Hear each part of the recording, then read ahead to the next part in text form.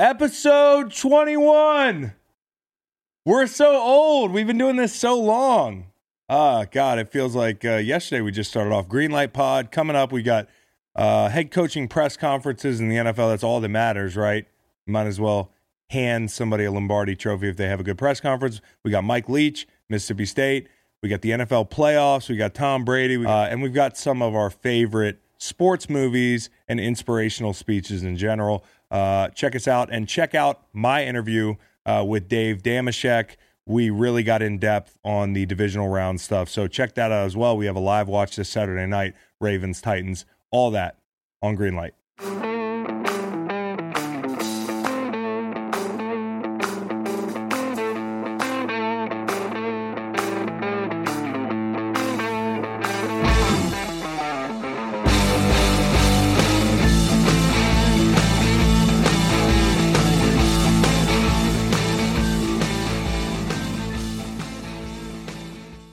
Can legally drink. We about to get drunk.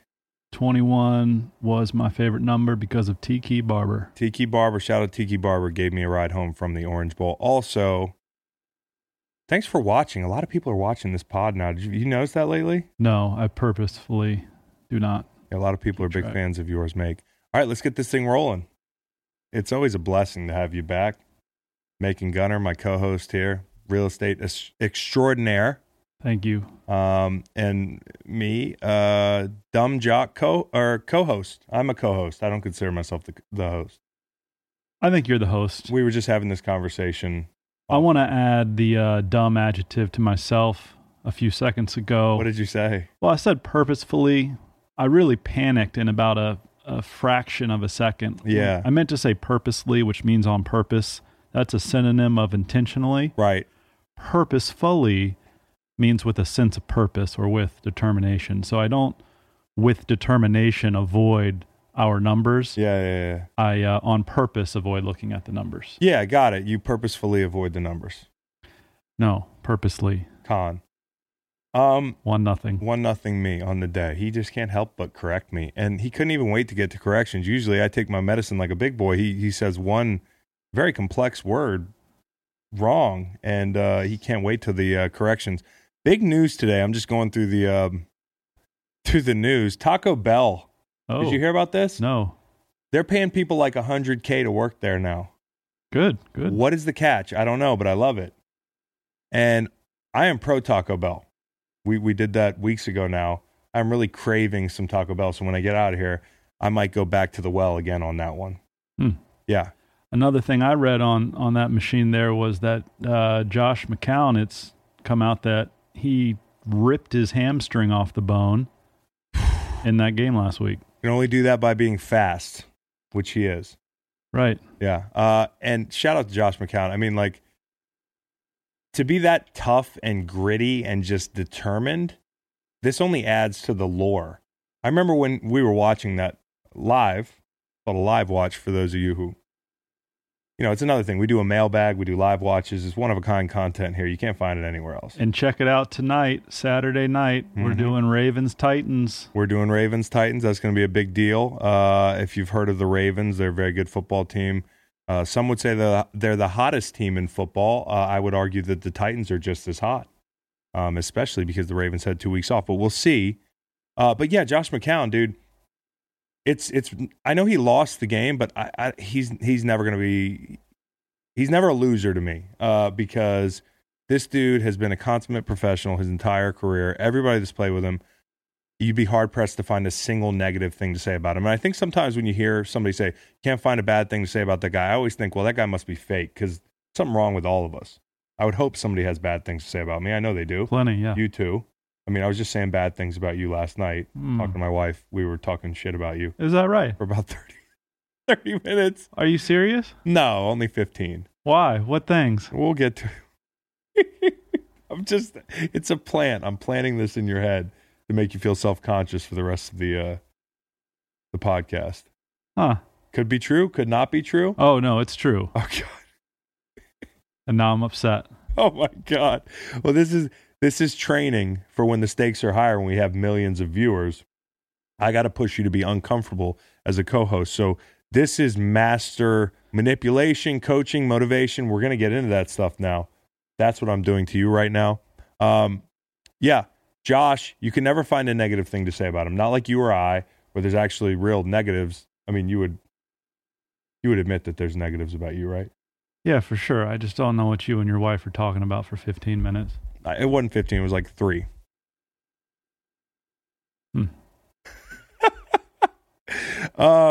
Josh McCown tore his hamstring off the bone. That's definitely newsworthy because we were watching it and like dude's still trying to run around, and it's hard to run around when you're 40 years old anyways on a football field with all those dudes out there.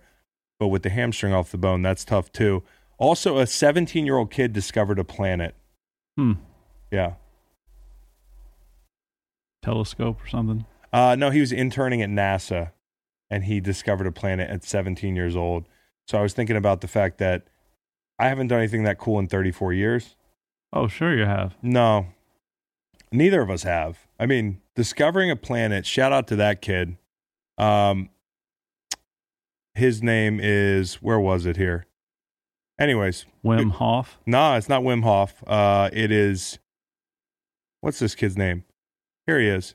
New York teen discovers new planet while interning with NASA. A New York teen reached for the stars. That's how you open the article. And found a one-of-a-kind planet, Wolf Cookier. All right. And you brought me down, a few seconds ago. Everybody heard it. I came in here with an elevated mood because I did do Wim Hof's cold shower this morning. Awful. Oh, no. So I was like, okay. And I've read about the benefits before of a cold shower. Yeah, the bennies. Frigid. Yeah. I got in, it hit like my feet, and I started screaming, and I decided I couldn't do it. So I went warm shower for about 3 to 5 minutes. Then I said, okay, come on, content for the program, etc. I went back to frigid, and I did it. So this was a surprise. You told me you had a surprise. Yeah. And I did feel good afterward. You did? So how long did you stay cold? 2. That's minutes. A good solid stretch. Yeah, and I was the hyperventilation thing is real, right? Yeah, and I was screaming a little bit during it. I was like dancing around and jumping in it. You move. You're like, I can't. If you literally just put the cold water on your head hurts. Yeah, it does hurt. It hurts at first. Yeah, you got to move it to like your. Sometimes I'll just, it's a struggle for me to get through a minute. So kudos to you. Thank you. Greg Dodson on Twitter said, finish the green light pod, tried the cold shower immediately, 1 minute definite heavy breathing, still alive, and put in a 4-mile run complete with 4 sets of 13 push-ups, my recommended set number. He said, I'm hooked. There we go. It's a movement. I'm telling you, Wim Hof, shout out to Wim Hof, relative of the program, not a friend of the program, distant relative of the program. He doesn't know it yet, but we are going to start this cold shower movement. Nobody's going to do it together, everybody individually taking their own showers, but it really is a game changer. Did you feel the rush of kind of like the euphoria a little bit? No, yeah, well, I get that. Yeah, so Wim Hof, big fan of that. Also this week we had your New York Giants hire somebody. Oh, love it. You like that? Could not love it anymore. Tell me why. You might recall that I told you, why can't teams just hire somebody I've never heard of? That's what I said. Yeah. And that's what I wanted. Yep. And I also mentioned for the G-Men, Dave Tobe, who's a special teams guy in Kansas City. Yep. Instead, I get special teams guy in New England, who's coached under... arguably better. Belichick, Saban, role only grew in New England. You talk about John Harbaugh. He's the first name that comes to mind. Other special teams guys who became head coaches who made it. Bill Belichick, Dick Vermeil, Marv Levy, Mike Ditka. It's a long list. Cowher, right? Bill Cowher. So I'm fired up. He also wore navy suit, white shirt, black tie. Thought it was a great look to the presser. Yeah.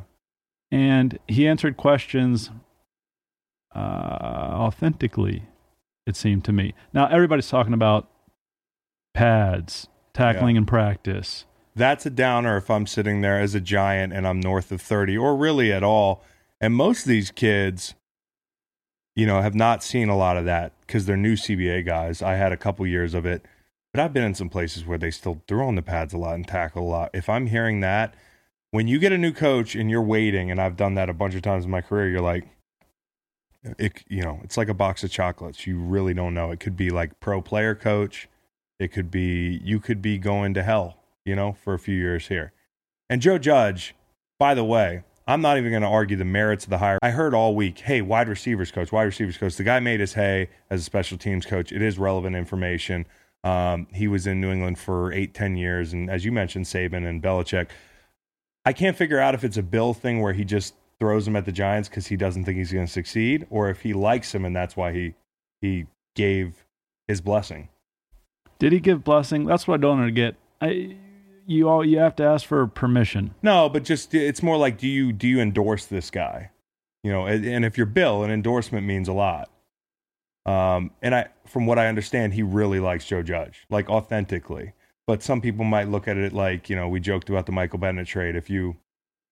The way he traded Bennett away as possibly his best pass rusher up front, had he used him correctly, you'd wonder if it was a case of, I can't stand him, so I'm getting rid of him, or I think the Cowboys are good, so I'm going to plant him here because I think he's disruptive and he's going to disrupt the whole thing.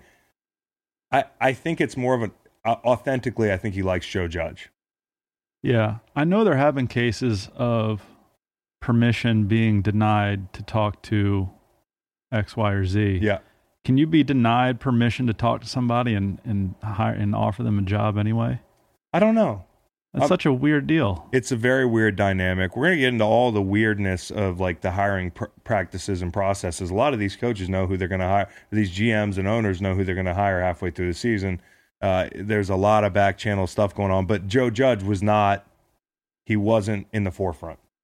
Right. In fact, I tried to read a very interesting article. It was very long on the timeline with which this all went down. And he was kind of if it was musical chairs, he wasn't the center of attention. He was the guy that was just going to end up with the chair he ended up with, if at all, and he blew them away in the interview process. And that coupled with the moving parts of Rule and McDaniels, who by the time this pod drops could have a job in Cleveland. I don't know. I think Joe Judge, if you're looking for a motivator, will be just fine. I mean, I've been there with him in New England. He's well respected. You talk to Matt Slater, you talk to, a number of those special teams guys who were iconic there. Did y'all notice how Chris couldn't name one more of his teammates? You could Landon Roberts. You could talk about Nate Ebner. You could talk about. I was only there for a year, so it's cool. No, I could name some special teams guys there. There was the punter, the kicker, Gostkowski. There you go. He was a team long guy. Gostkowski this fantasy season, even on IR. I kept him on for like 5-6 weeks. Yep. There were a number of guys there that when you ask about him, said that he knows enough about both sides of the ball that he'll survive. He's not a play caller, but I don't think that's a necessity now. Right. I think it shouldn't be. I think you should have a guy who's managing the other coaches and an offensive play caller, defensive play caller, and intensity-wise, at least, it looks to be a 180 from Pat Shurmur. It does. And, of course, there's a whole number of questions about Pat Shurmur, who's won like 9 games, and Ben McAdoo for that. And Ben McAdoo, who was just sub 500, who Pat Shurmur made look good. I think you have, from a motivational standpoint, you're better off with Joe Judge and the physicality that he's going to bring to that team. I mean, teams aren't going to want to face a team that's physical and has Saquon Barkley. If they can shore up that offensive line and they make it their identity, and you can't lead with that in today's football, you need a wrinkle. I mean, San Francisco's done that, but their scheme is very dynamic. They also take shots. The Ravens were another one of those top 4 teams that had, top 4 rushing attacks, in the playoffs. The Ravens have a wrinkle in Lamar. I mean, Seattle is one of the true teams that still runs the ball like at a dinosaur level a little bit with some of these new age analytics people that want them to move on.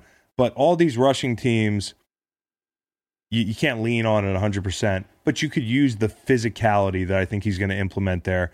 And, time will tell. I don't know why we have to everybody weigh in on if it's going to work or not. We've gotten in this thing where we have to call if Joe Judge is going to be successful or not. I don't know. What I can give you is background on who he is. And I'm just tired of everybody being like, oh, it's going to work or it's not going to work. Just let it play out. As a player in St. Louis, you probably watched, or maybe you didn't. Question is, did you watch the new coach's introductory press conference? Yeah, I'll always remember watching Jeff Fisher's. I would try to watch him because I would try to get a read on coaches. And we're doing this thing now. Press conferences, it's almost become a running joke where if you win the press conference, I mean, hey, it's all downhill from here, right? And you mentioned something earlier, which is you talk about, letting the play callers call plays before we get on the press. I think, and this is more of a college model, you think about some of these older coaches in college, that more figurehead type coaches, motivators, they got their play callers. I used to hear about Bowden would be up in the tower or on a golf cart or whatever. And that's a unique situation. But I think a lot of people surface level football fans don't think about all the game management, the schedule, how you travel your team, when you go out, sports science, managing that program, managing the analytics, managing strength and conditioning, the training staff, managing people. I mean, That is A1 for head coaches. You can be the best play caller in the league, but if you aren't emotionally intelligent, and we'll get into that in a minute, and if you don't know people, and if you're not a planner as far as like the details are concerned, and you've got people up in the booth that, give you game time situational stuff, or, they got the sheet and whatnot. But at the end of the day, you're the one who okays a challenge flag or doesn't. And Shermer, who has a guy call down from the booth and tells him not to challenge it, he challenges it anyways and then rips the challenge guy. Like, it's not an automatic. And it's happening in real time with a lot of pressure on you. You've been thinking about all these game situations. Something pops up.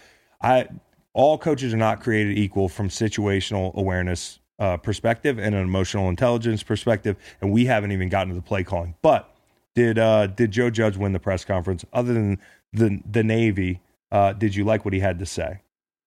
I thought it was an A-. A-, okay. I think he could have toned down the, hey, we're just going to run our players into the ground 7 days out of the week. But no, I really liked it. Liked the hire. Again, I wanted somebody I had never heard of, which is a strange criterion to have. But bingo. Got that guy in Joe Judge. Yeah, I mean, and we'll see how it plays out. I like the guy. It doesn't mean I like the hire. Do I think, the process was surprising? Yeah, absolutely. But I'm never surprised with the way, the lack of predictability of how people hire. I mean, you look at McCarthy, what we'll get into it later. But the Rule press conference is the one that was the everybody's favorite this week, right? Which I did not get. I didn't get it. And I like Rule. I mean, I do. I think he's a program builder. I think as I went back and studied, the last 5 years, coaches that were getting jobs,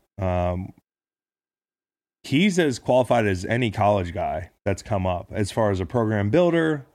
And that was Tepper's guy since the beginning, probably, which is another issue with this hiring process is how do you avoid it? But owners generally have their guy, and he threw him a lot of money.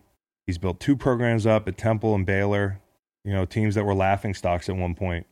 And when he was interviewed on the field, I guess most recently at Baylor, you can tell going into halftime or after a game, he's seeing everything clearly. Yes. Very intelligent, knows football. I get it. I can see why he's successful. But the, hey, you got to watch this press conference, it'll take your breath away sort of stuff. And I'm like, was lost on me. Yeah, there was no breath taken away. No. Listen, just fine. Yeah. It was just fine. He likes football. Got it. By the way, he's a Parcells guy. Likes football. Football has taken him great places. I've heard that speech a lot. Mm-hmm. So my thing is just don't package it like it's anything crazy. I know you have to blow people away. And he wasn't responsible for the marketing of his presser. No. So it's not on him. No, he's doing the best he can in a presser. Yeah. I mean, and he's being his professional. He spoke well.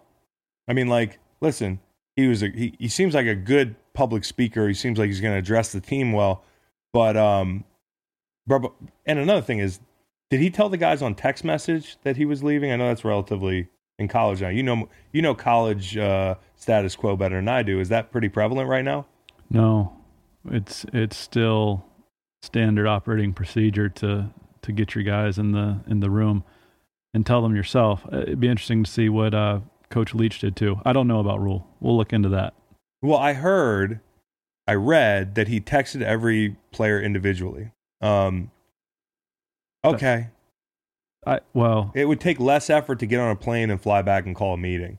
Right. And isn't that a lot of copy, paste, change the first name? Yep. Yeah, which just seems... And all the players are going to say, hey, did you get this text? Yeah, I mean, you would think, unless he personalized every one, and kudos to him. And only his players know what type of guy he is. But for me, that always rubs me wrong when you can't stand in front of your team and tell them why you're leaving. Because God forbid a player transfers or anything like that, but that's a whole nother tangent. Again, no issue with his speaking ability or... for me, it was just... I was like you. I was getting ready to hold my breath and have it taken away, and it wasn't. It seemed like a movie speech to me a little bit, and so that prompted me at least to go back and look through my favorite sports movie speeches and motivational speeches in movies. And what I discovered is that they are way overrated generally, and I against your will, had you looking up movie scenes, which I thought was like pulling teeth. Well, when someone tells me they're going to send me videos or links to videos, I sit there awaiting the videos. That's fair. Or the links to videos. You know, all you have to do is Google TV or movie speeches. You know, there's only 15. Came. There's only 15. They never came. I got 2 kids, man, you know. So for all I knew, this pod wasn't on today. Oh, God. Here we go. How about Any Given Sunday? That's the GOAT for me. Okay. You're going to let me down here. I'm going to let you down by saying I haven't seen the film. The film, you don't need to see the film. The film is... What bothered me about that film was that for a long time, you had people that really thought that we were all like chainsawing Escalades on the roof. And that was like how we lived at like parties and shit. Like, it's very misleading as far as the lifestyle component is concerned. Whatever team that was, I've never seen a team like it. Maybe in the 80s or something, but, you know, it's a lot more tame than that. Now, the speech, have you ever seen The Speech? Nah, man. And let me explain myself before you get into it. Yeah. Like, I'm immersed in sports, you more so than me, but... Yeah, well, not necessarily. I just think it's so hard to do a fictional story about sports and have it be believable to a sports fan. On that, yes. So it's just not my favorite genre. Now listen, Mr. Trebek would say. Yeah. Now listen. By the way, I thought it was fucked up the way they treated Trebek on Jeopardy. I heard they boomered him. Did they really? Yeah, that's what I heard. I don't know if that's true or not. Trebek the GOAT. The GOAT.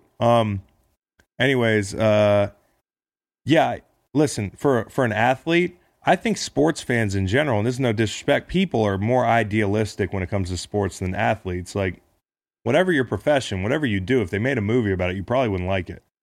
You know, and mostly sports movies bother me. Are there a lot of real estate movies? Well, there's one, which I'm going to talk to you about. Oh, okay. You want me to wait on that? Yeah. Okay. Any Given Sunday, one of the best speeches in movie history. Definitely the best speech in sports history, sports movie histories. Probably the best speech that I would have ever heard as an athlete in real life if Al Pacino had made that speech in a team meeting or maybe a little bit more abbreviated before game, because a 6-minute speech in the locker room is not going to play well. Guys are tight. Like when you're getting ready for a game, you know, I'm having a hard enough time. I'm in the hot tub 3 times, especially when you get a little bit older, because you're like, all right, I get to the stadium 3 hours before I hop in to make me feel better. It might be cold out. I just want to feel better. You go out, you warm up, you come back in, you get back in. Guys are rolling themselves out, which is basically like foam rollers or the sticks that people rub, you know, on their calves or whatever. Lacrosse balls, guys are getting ready. there's no time for a 6-minute speech. Like, you're always rushing to get one more thing on. Nobody's as settled as that team was in that locker room. But that speech gives me chills every time. And actually, I always made the time when I was in St. Louis, especially in the darkest days of my career, that I would listen to it on my headphones. It starts with, I don't know what to say, really. And yes, you did, Al. It's a remarkable speech. Sometimes I get emotional listening to it. You got Jim Brown in the background leaning on the wall. Every assistant coach is unnaturally yoked. My favorite part of the speech is where he says, "We're in hell right now." Spoiler alert. Doesn't seem like you're going to be interested in watching the movie anyways. You couldn't even watch the YouTube. We're in hell right now.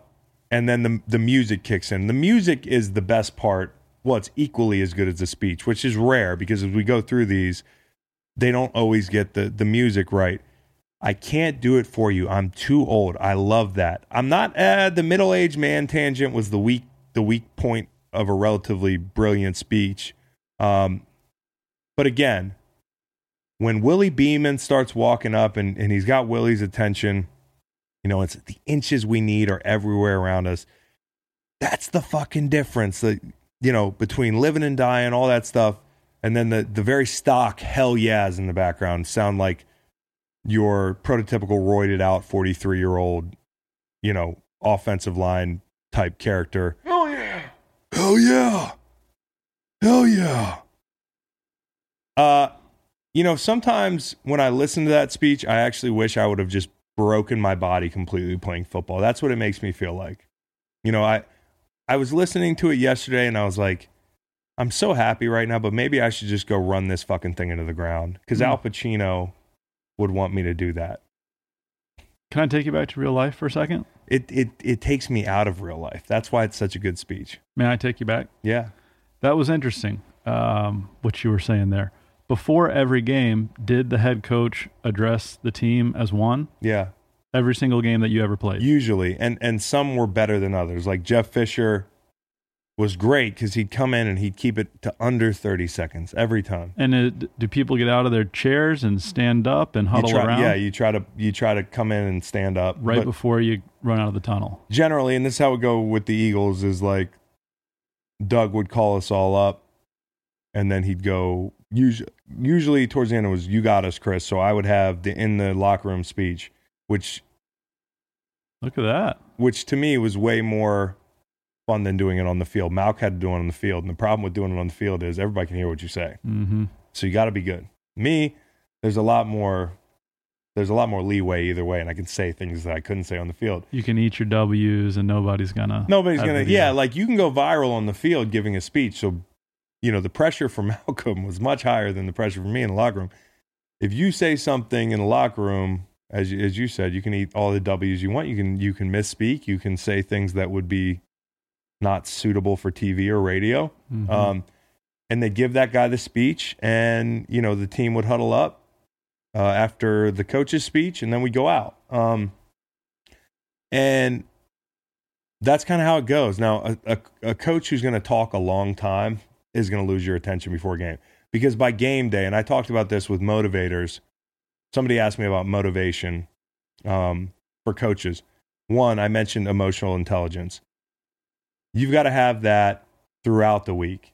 People ask, okay, who are the best motivators? Who gives you the pregame speech? It is not about the pregame speech. I have tuned you out as a coach by pregame. Not a good player speech, a player speech because you're in the foxhole together that day. Coaches' jobs as motivators are to motivate through the week and through the offseason.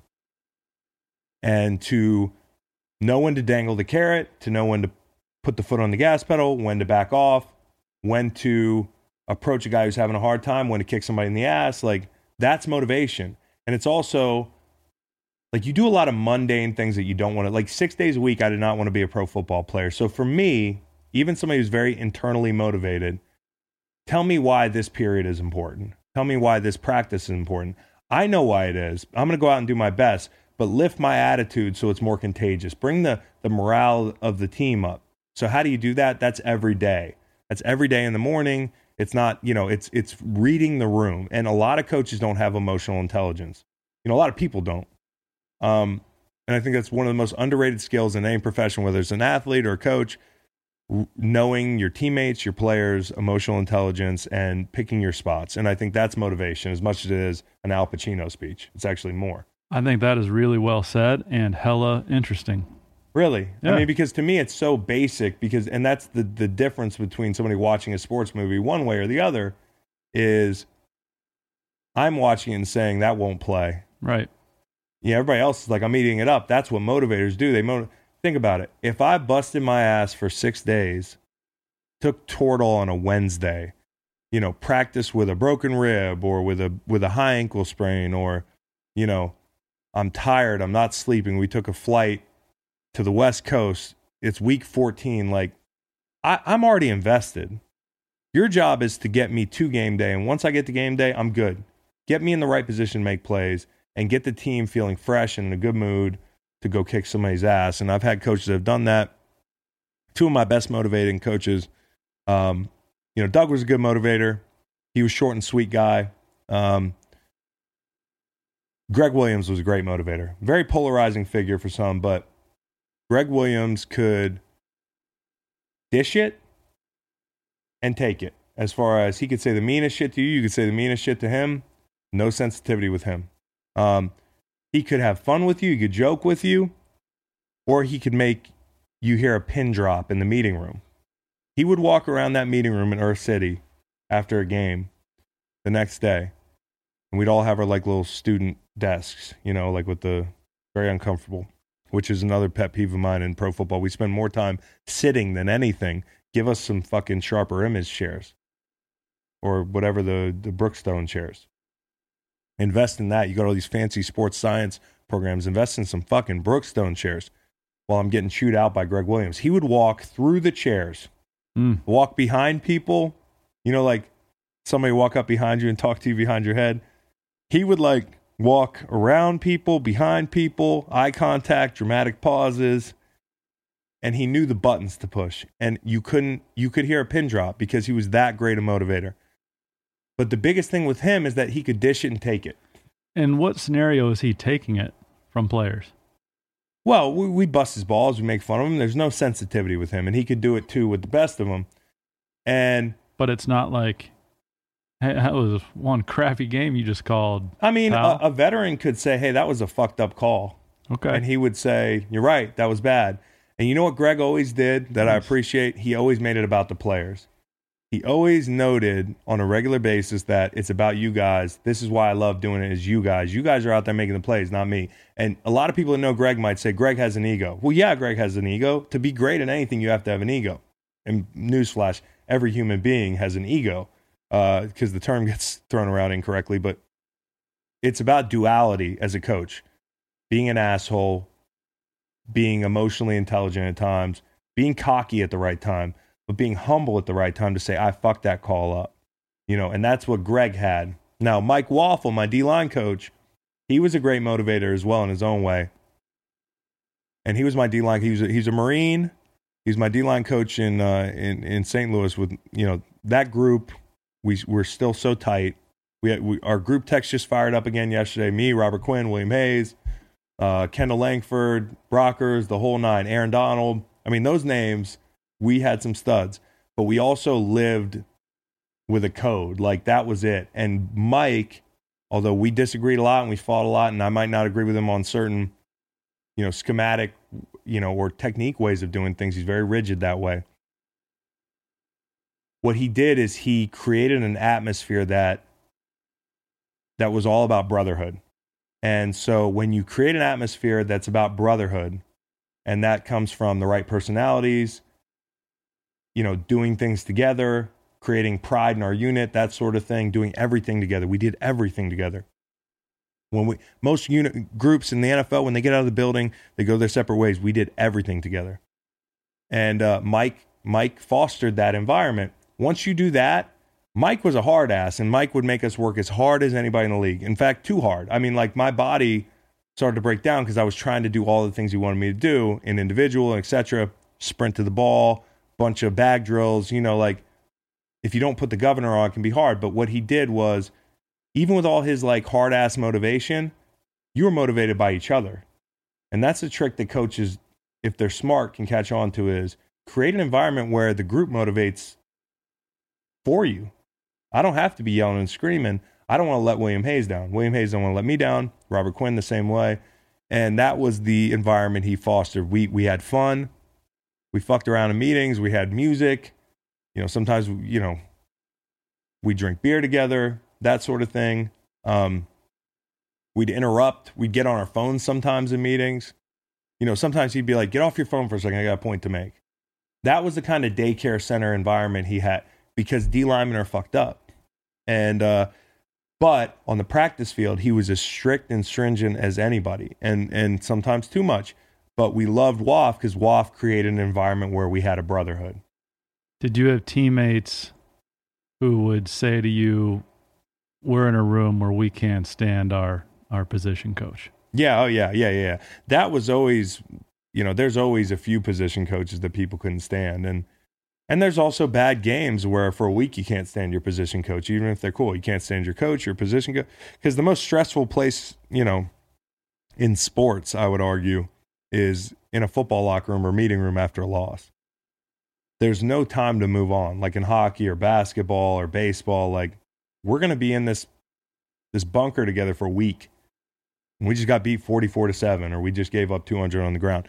So yeah, that's my tangent about motivation and coaching. I think if you can be emotionally intelligent, and if you're a position coach, you can keep that emotional intelligence, but also create a brotherhood environment. And that's what we had in St. Louis. And any good coach will tell you sometimes the best motivation can be accountability to your brothers. And that's what he created. So Any Given Sunday is the best one. I also went through Saving Private Ryan, the school teacher speech. That was on the list. I thought it was too much standing around to be in fucking World War I. Was it World War I or World War II? Two. Well, I'm not standing around in either world war. No one is letting you get off a 3-minute monologue in the middle of like a whole war. I have yet to be in war. I do think there is some downtime. Don't say that. There's some downtime. I know, but yet to be in war. Let's not. Yeah, I hope never to be in war. I hope for nobody else to ever be in war. I ain't going. Yeah. Hope nobody has to. So yeah, they stood around a lot, and then like, every man I kill, the farther away from home I feel. Like, who says that? There's other ways to say that. It just was too Hollywood for what I would imagine was a really tense. And guys are like, who lets you go on a 3-4 minute monologue in a situation? I don't know.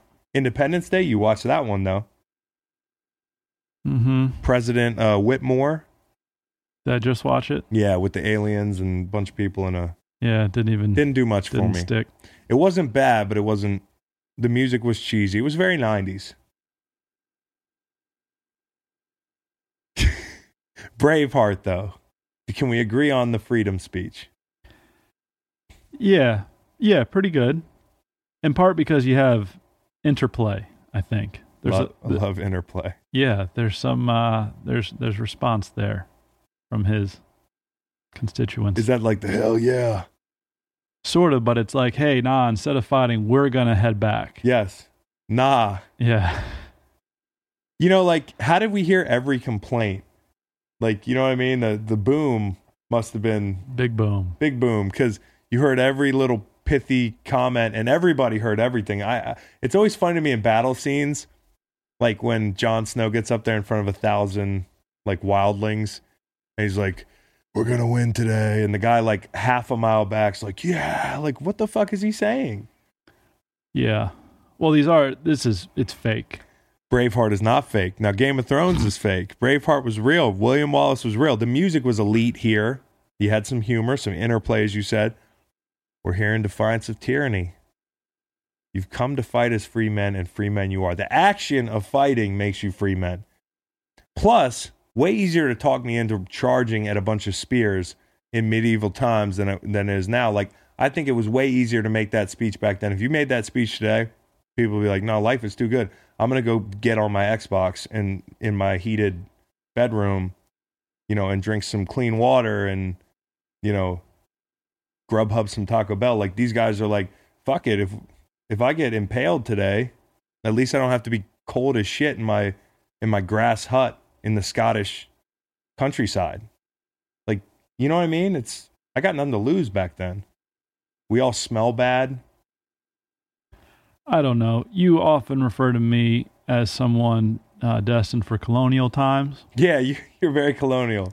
Yeah, I think I would have made a really nice life in colonial times. I think had either of us been there when William Wallace was talking that noise, we would have been like, we're out. Yeah, and I'm talking more.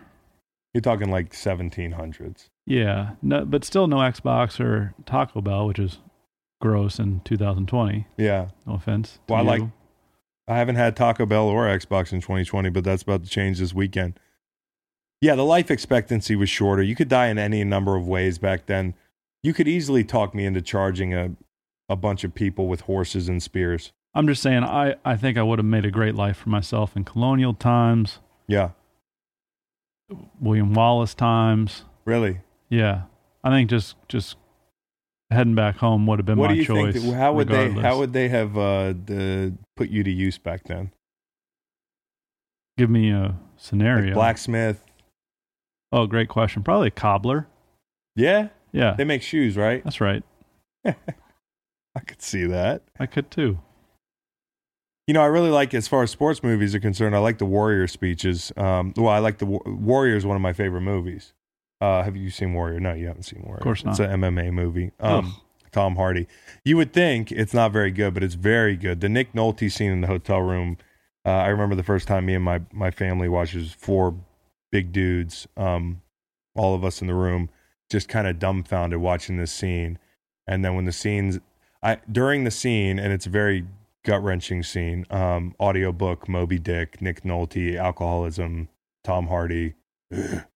Tom Hardy, all he does is grunt in movies. But anyways, I mean, we're all sitting there, and I just hear my dad get up and walk out of the room in the middle of the speech. I'm like, and I look over, and I got a tear in my eye, and both my brothers are crying.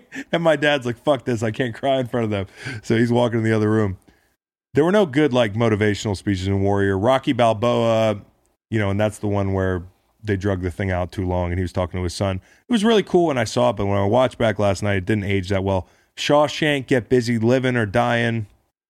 Yeah. Meh. Yeah, that's kind of how I felt. Hoosiers. Pre-game speech. Nah. Hard nah. Right. What the fuck was that speech that Gene Hackman did? Right.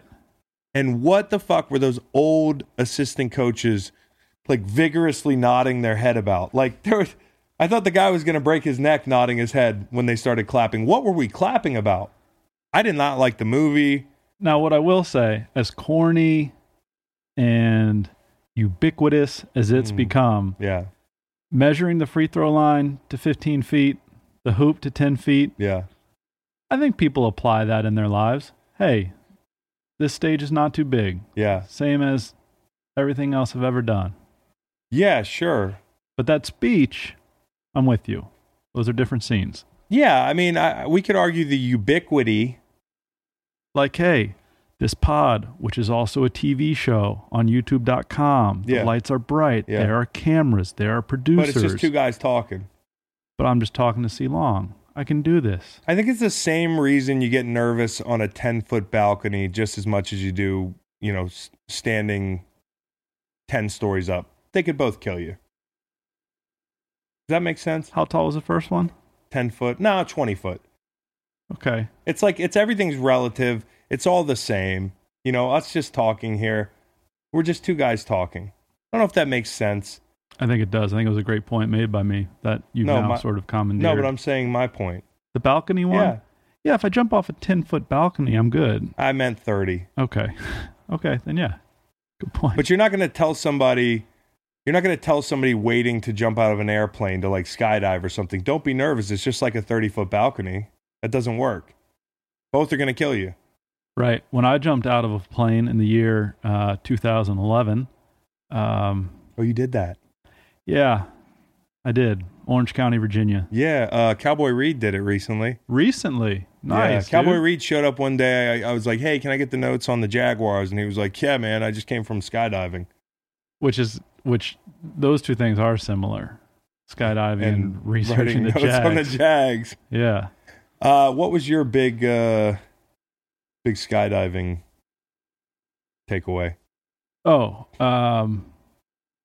Push my limits, prove myself to myself I could do something like that, would never do it again, hated it.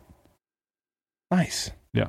Don't recommend it. Yeah, I wouldn't recommend the Hoosiers pregame speech either, or Miracle on Ice. I know that's not popular. Cowboy Reed likes Miracle on Ice. And I think we just call it Miracle, the film. Yeah, Miracle, whatever. It was on ice, though, to be fair. Oh, fuck. Yeah. Did everyone find that funny but me? I found it funny. Yeah, all right. Okay. You told a good joke. I guess I told a good joke indirectly. Kurt Russell, man. You know what? I love the guy, but the speech didn't do anything for me. And everybody loves it. It's just like the Hoosier speech. You scroll down in the YouTube comments, and people are like, oh, my God, I would run through a wall. I hope none of you guys ever do cocaine. Not that I know how that feels like, but I could imagine that you would probably run through 5 walls if the Hoosier speech gets you going. Or Miracle on Ice gets you going. How about Glengarry Glen Ross, bro? Come again? Glengarry Glen Ross. It's a film. I don't know that one. Okay, it's about real estate. Yeah? It's about a lot of things, but it's about real estate. And pushing the MLSs. You might remember Coffees for Closers. No, I don't remember that one. How about ABC Always Be Closing?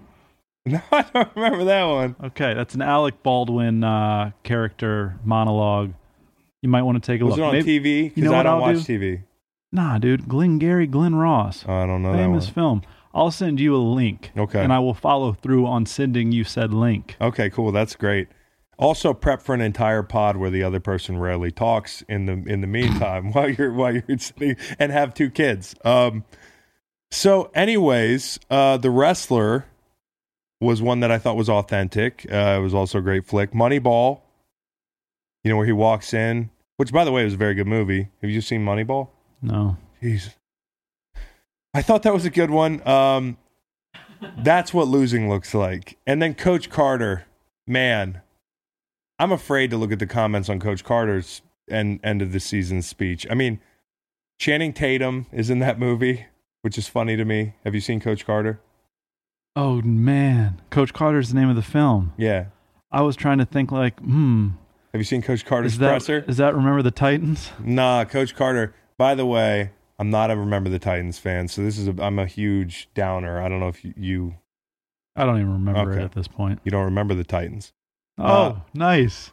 Coach Carter. Now that's funny. Hey, you're going to remember the Titans Saturday night when we're live streaming Titans Baltimore, huh? Tonight. Yes, sir. Yep. Tonight. Coach Carter was way too quick. It was like the guys were miserable after they lost, and then he just like pops around the locker and has this pre-rehearsed speech that's got all this flowery language. And then there's like an awkward Channing Tatum like, it's a great speech, Samuel L. Jackson. I think I'll go do a buddy cop movie, which is a sensational movie, by the way. What's the movie with 21 Jump Street? Blues Brothers. Yeah. Invictus came up. Farkas. Matt Damon's fucking South African accent is the worst thing I've ever heard. Also, Major League. We can't not mention Major League. Any number of speeches in that movie are great. The one you were just playing before we started taping is great. Yeah. Shout out to Lou Brown. Yeah. And a quick thank you to our fans listening to Greenlight Podcast. Make sure you head over to Spotify and subscribe so you don't miss an episode. Speaking of coaches and zany press conferences and pregame and postgame speeches, Mike Leach got another job. Football. Real quick, football. You think he's competitive in the SEC? If competitive means 6 to 7 wins, ruining somebody's year for the next 5, yeah. Okay. Sounds like right what he has in mind. Well, That's what he did in Pullman. Yeah, no, I know. No, I don't know. Do I think he's going to be No. playing for titles? No. Did you see him shaking that bell when he got off the plane? It was perfect because his facial expression doesn't change. Starkville. Yeah, more cowbell. I used to drunk dial Mike Leach. That's my, every time we talk about Mike Leach reminder, I'd be at Bonnaroo or a number of music festivals with Danny Amendola. Mike Leach beat my beloved Virginia Cavaliers. I was a member of this team in 2008. Seven. In the Gator Bowl. Actually, was the ball game on January 1st? I think it was. Yeah. 1108. You're not doing well today with the corrections. I'm doing really well correcting, actually. Yourself, though. You've been corrected a couple times, which is not normal for you. Hey, let's go back. Can we run that back? 2007, Con, 1-1. Yeah, sure. I'll give it to you. I corrected. Well, yeah, sort Con. of. Yeah, so Mike Leach beat us in the Gator Bowl. Me and Danny became good friends. The first night in St. Louis, I took Danny out to what's the name of it? Obie Clark's. It's a bar on Brentwood Boulevard in St. Louis, and I got him pissed drunk on Rumple Mints. He vomited in my closet. That was his first night in St. Louis. And me and Danny became like best buddies. We played against each other in the Gator Bowl. And we would drunk dial Mike Leach all hours of the day. And the thing about Mike Leach drunk dial is, you know when somebody drunk dials you, you want to get off the phone ASAP. Nothing worse than a drunk FaceTime, and I'm very guilty of that. Yes. But Mike Leach would stay on the phone for an hour and a half. The contents of these conversations I do not remember. That's wild. I can remember being at Coachella circa like 11 between shows, just sitting on a stump out there with Danny talking to Mike Leach on speakerphone. He got the job in Mississippi State. I love some of the press conferences. For those of you who do not watch Mike Leach press conferences, you've been living under a rock. You got the Jackalopes press conference. That's my favorite one. You're like pretty ambivalent on. No, I'm fascinated by his brain. I don't know. Yeah, in some ways he's very confusing, and in some ways he makes a lot of sense. You know, he's hit jackalopes. News to a lot of people that jackalopes weren't real, and that was the point he was making. He also likened it to the altitude. The metaphor was altitude and jackalopes. How you tie those two together, that's Russ Cole stuff, right? Where do you know where Mike Leach is from? I don't. I'm looking it up. I'm curious. I don't know. And how he's going to work in Starkville, Mississippi. Culturally, it's a bit of a 180 from Pac-12. The birthplace, at least, Susansville, California. He would be from Susansville. Total fucking Susansville guy. Where is Susanville? Northern California? Or like the desert, like near Barstow? Or my bad. Susanville. Oh, okay. Susanville. As most know, Susanville is in Northeast California. Got you. Yeah. Formerly known as Roop Town. Yeah, well, sometimes you got to change the name of your city. From Roop Town to Susanville? Couldn't I mean, no offense to any Susans out there, but Roop Town is for any lit. For any Susans listening, and I would place the over-under at 3. Are you taking the under on Susans listening to this pod? Yeah. For sure. If you give me any name, if one of your friends was like brought a new baby in the room and you were like, "What's the baby's name?" Susan. I'd be like, that's a funny joke. It's 2020. Well, I have some Susan friends, so I need to tread lightly. Yeah, but also that was the 80s. Yeah. These things ebb and flow. They're cyclical. Yeah, I guess they are. But anyways, Mike Leach, shout out to the Susans. Mike Leach, Jackalopes, he gave the wedding monologue, which was mostly true, except my wife, Megan, my lovely wife, Megan, who gets a lot of shout outs on here, she noted. You know, my lovely girlfriend, Kate, not to interrupt, we were talking about you last night, actually. Maybe that's what the conversation with me and Macon was. You mean Meg? Because I'm Macon. With Meg, yeah, me and Meg. Yeah, I was talking with Kate about your just kind of overall deficiencies as a person. Yes, well, that's great. We can talk about that later. Well, the key to being happy is not caring what other people think about you. And in 2020, I'm going to be more positive, and I'm not going to worry about it. Cool. I'm still going to follow up on what you were talking about. Maybe we were talking about the fact that you haven't brought up your lovely girlfriend Kate on the pod. Consider her brought up. Oh, it's already been brought. Now, to be fair, now I have to say that I was joking there with that word that's not a word. I said Broughton as a joke. It's okay. I think most people know you're a really intelligent guy. Okay. And Mike's monologue was that, in weddings, as catch-22 as a guy, you got to stay out of the way. But then when you're asked, an opinion, it doesn't matter. It is a catch-22. That was poignant. Joseph Heller. Huh? Joseph Heller. I think I'm using the word poignant wrong. Because poignant invokes sadness, doesn't it? No. Really? You sure? Look that up. Yes. Wow. Really? Yeah, dude. That was a shocker to me, too. Poignant. I've been saying poignant for 32 years. Since I was 2 years old, I've been saying poignant. Golly day. Poignant. Gosh, that's how poignant that was. I think I have, too. Yeah, like, you use it probably in real estate all the time. Nah.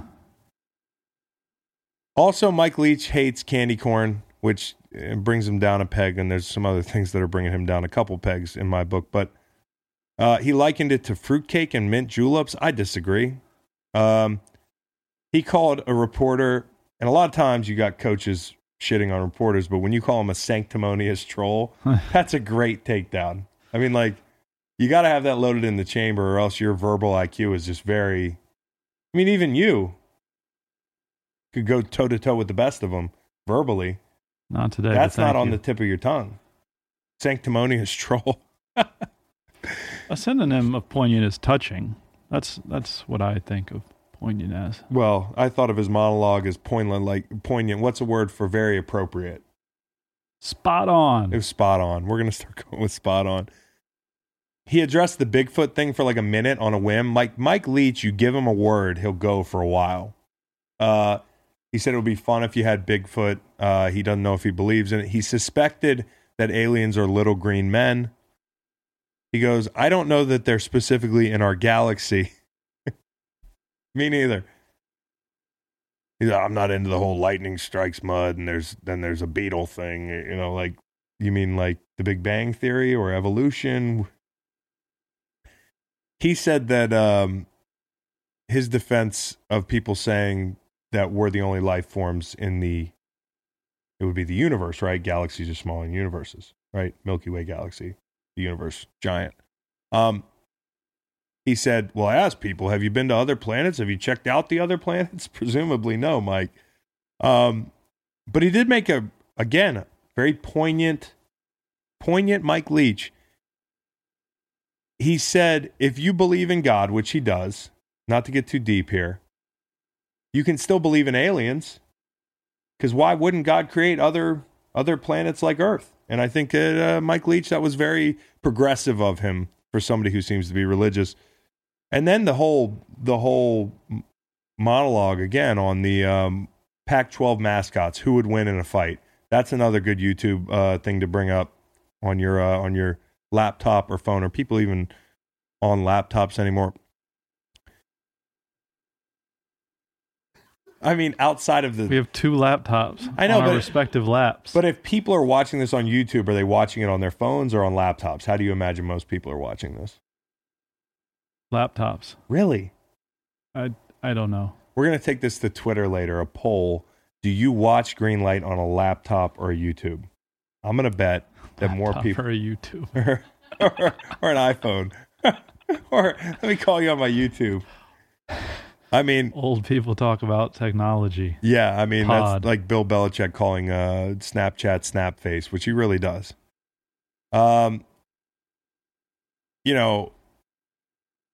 Mike Leach, if anything, is going to give us a lot of good content down in Starkville. So, on to this weekend's action, right?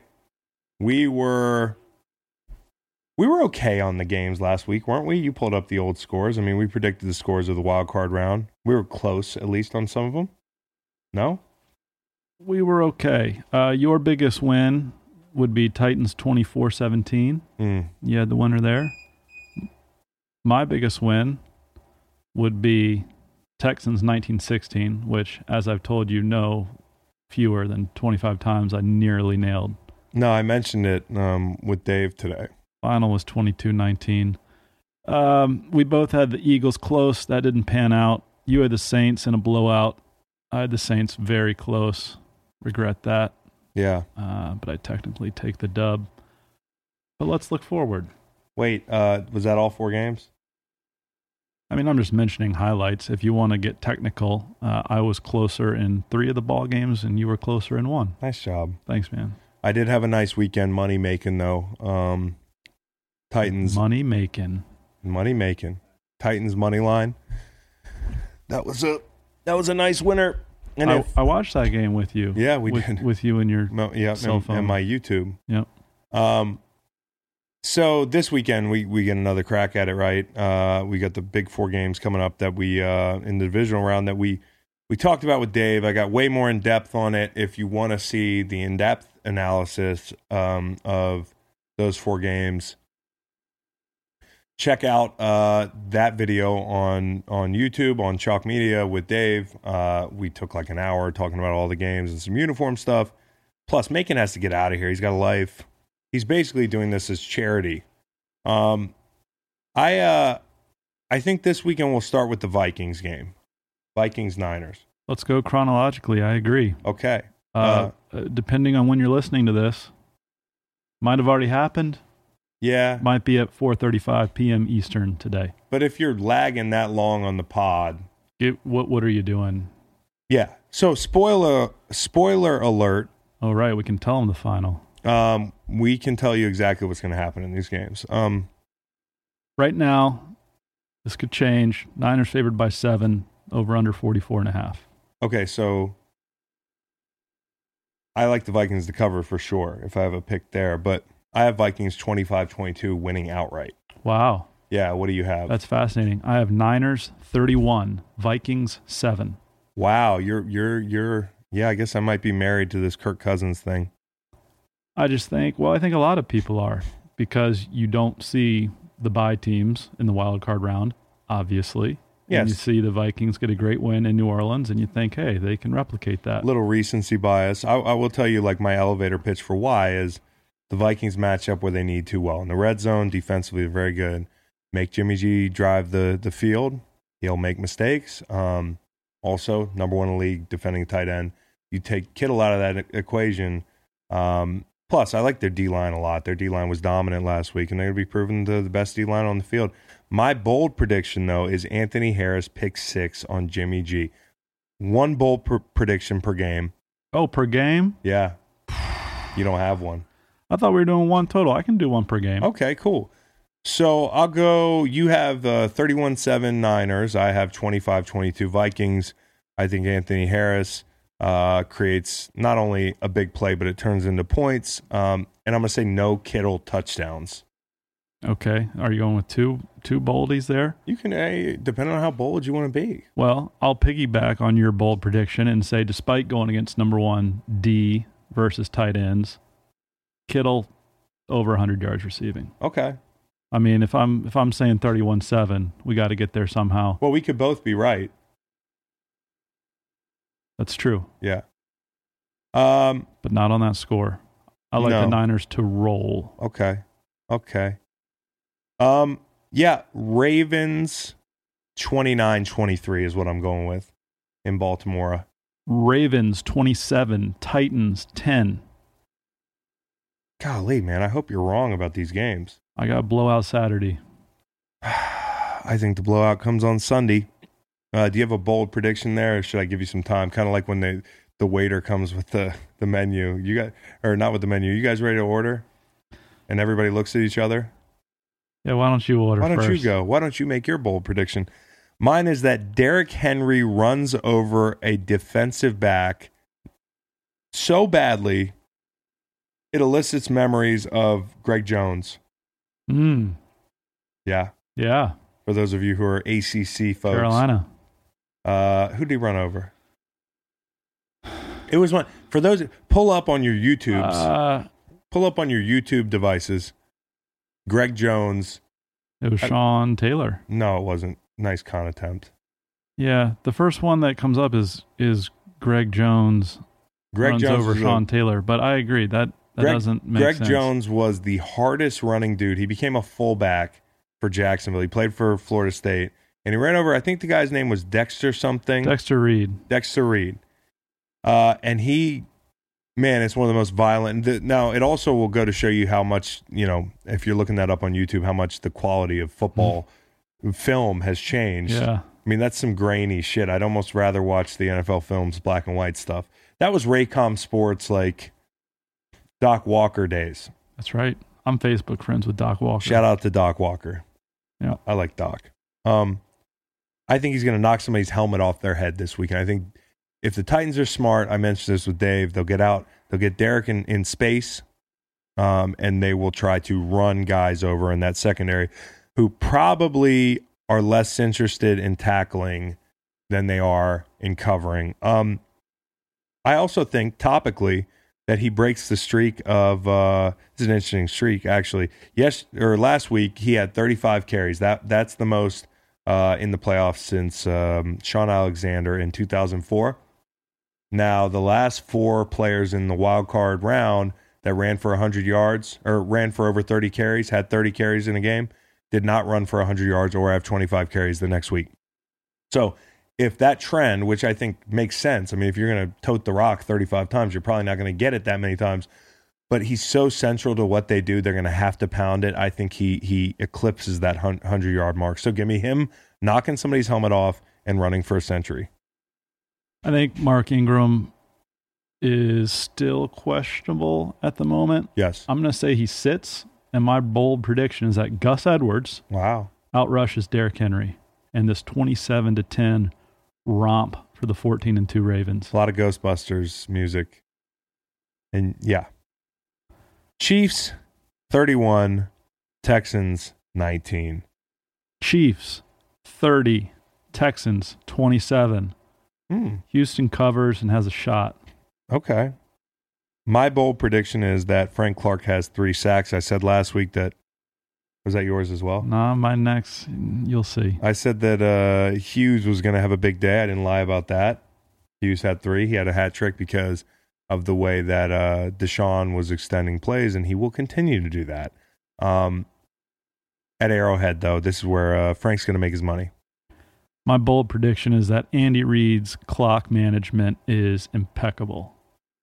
Okay. That is bold. Like, just does everything. This is the year. Just as a 14-year-old Madden player would advise. Yeah. Okay. And that sets up Sunday. That would set up Chiefs, Ravens. Yeah, that's what everybody wants. Whew. We could also have, what's the Super Bowl you least want to say? Okay, that would be Titans for sure. Okay. And the Vikings, I guess. I'll say Texans, Packers. I do not want to see that because I don't want to be wrong about the Packers. For what? Rodgers, Watson. I'm in. You're in. I'd rather see chaos. I'd rather see Tannehill, Cousins. Not a bad point. I'm a big chaos fan. Yeah, that's a good point. Yeah. If you're going to give me chaos, give me off-brand chaos, not, holy shit, I thought that the Packers weren't that good and they're in the Super Bowl, and the Texans are actually not that good and they're in the Super Bowl, and Deshaun Watson's awesome. I'd rather see 2 guys that one was a backup in Miami and one was like, or he was a starter in Miami and the backup in Tennessee for half the year, and then one guy that everybody hated a month ago. So Hawks 23-20 to round out the weekend for me. I'm doing weird scores this weekend, and I am picking with my heart on some of these games. Packers 20, Seahawks 10. I think the public is heavy on the Seahawks. Are they really? I'll check that out. They're smart. I think everyone's undervaluing number 12, who you've given a interesting nickname. A-Rod. Belongs to somebody else. Well, he's the best A-Rod of all time. Bold prediction, which is why I gave you a look on your last one. Zadarius Smith, hat trick. No, I could. Is that even bold though? Because Russ has been sacked more than anybody in the league. Only once last week. Yeah. Yeah, it's bold. I think it's still bold. Any 3-sack game that you're predicting is bold. By the way, Zadarius Smith, is he the best non-quarterback on that field? Player, non-quarterback. Yeah, I think so. Man, that guy this year was fun to watch. Some people get credit for making a lot of plays, sacks, rushers, that type of thing. And when you look at the tape, it doesn't quite match up to the numbers, the pressures. This guy was a fucking wrecking ball and head and shoulders above almost everybody else on the field defensively all year long. Didn't even get in the Pro Bowl, but he should be in the DPOY conversation. He won't get it, but he meant a lot. LSU, Clemson. Let's dip our toes in the college football, the dirty New Orleans college football. When are we heading down there? Oh, when are we heading down there? Sunday. Okay. You want to go? Yeah, you can go. I can go. Yeah, but you got to do the thing called like plane ticket. Commit to going. Yeah, I'm going to tend to business here on the home front. Yeah, you're going to stay. And I'm going to watch the ball game on the tube. I have a very unique opportunity to make some cash. The cash flow is not coming in the way it did when I was playing. So I do just about anything I can now to make some cash. Yeah. And it's just unique. Nothing is very unique or a little bit unique. Yeah. Just unique opportunity for you to make some cash. Absolutely. Unique. Chance to make some content with RR and Martin? Dan Katz. Russillo and Dan Katz and Stanford Steve's going to be down there. So we'll make some content. But what's going to happen in the game? I say LSU 37-32. Okay. I got Clemson 41, LSU 36. I would like that. ACC. Yeah. I do. That number's at about 70. Yeah. I think it's over. It's over. I think when I gave out the over for my Bet America pick this week with Stanford Steve, I also gave out Hawks.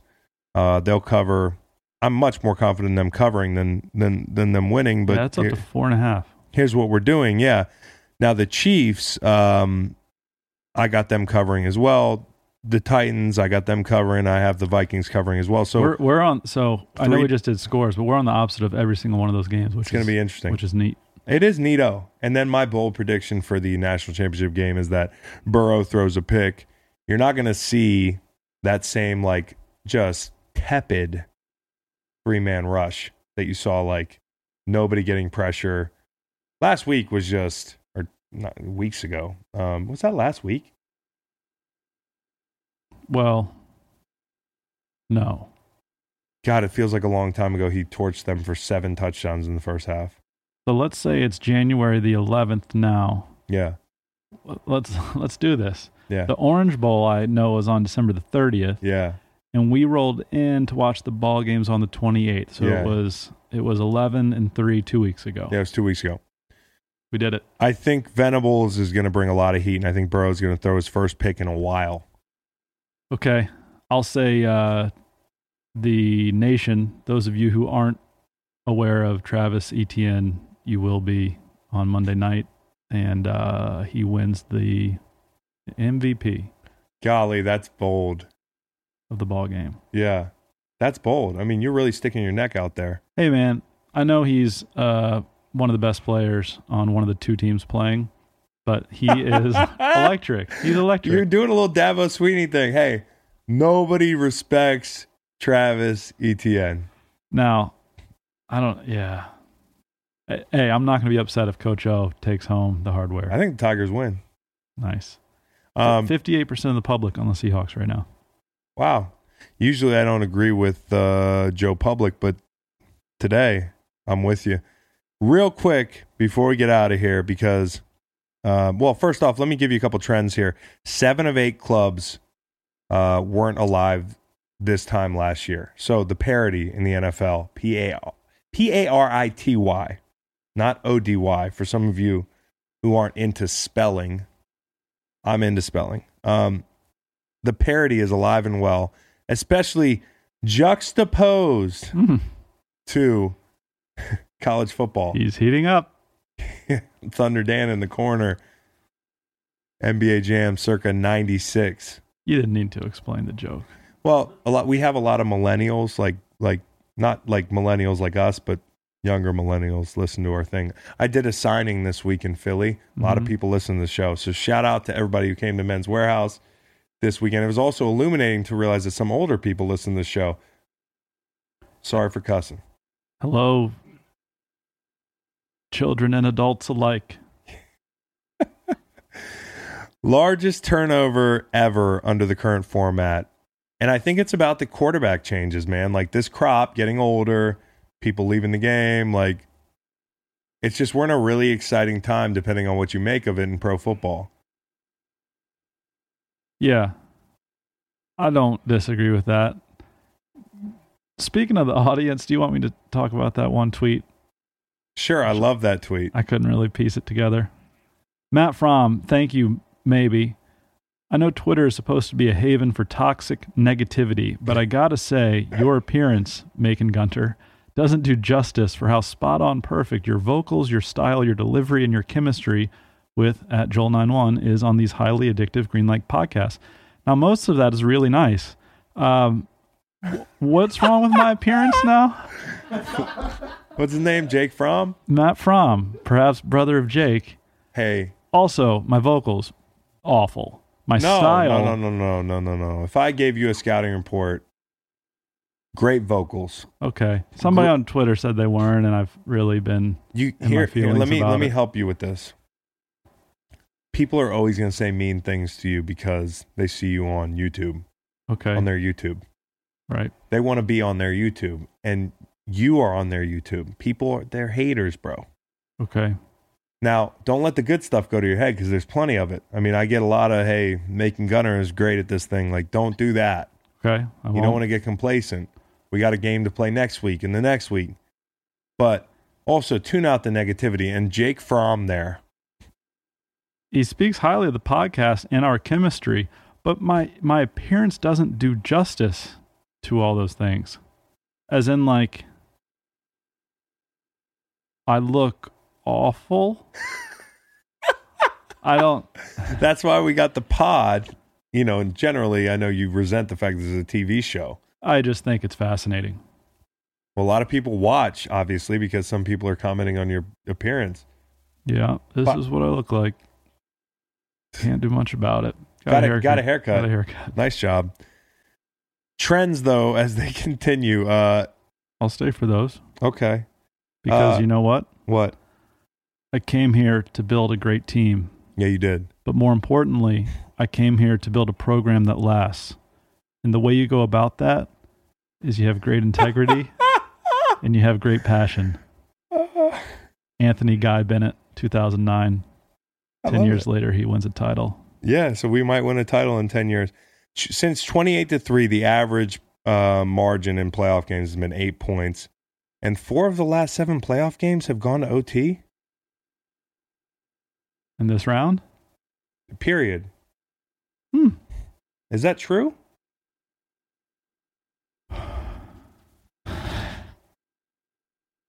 Road teams are 8-6 over the last 14. You cannot predict this stuff. I mean, it's just like, and then for the first time, 2 years in a row, we had 2 6 seeds advance. So parity in the NFL is alive and well. I was going to see if maybe I had an inkling from you as where Brady might end up, but we're probably going to run out of time, huh? New England. I don't know about that. That's right. 4 of the last 7, because 2 in Wild Card Weekend and 2 of last year's conference championship games. Yep. Bam. Bam, bam. Bam, bam. Yep. I mean, we can get into the Brady thing later. You know, people talk about the Chargers, the Dolphins, the Colts, the Bears, Vegas, Dallas, Tennessee. You have anybody to throw in the hat there? Nah, because he's posturing and showing that he's in charge and he needs more weapons and he's staying in Foxborough. Yeah, so he's hemming and hawing a little bit, but it's all for naught. Yep. It's not all for naught. There's much to do about nothing. He's flexing. He's flexing, and he should. The GOAT should flex, can flex. I think if you're playing the field, again, check out the Dave Damashek pod that we just did on Greenlight.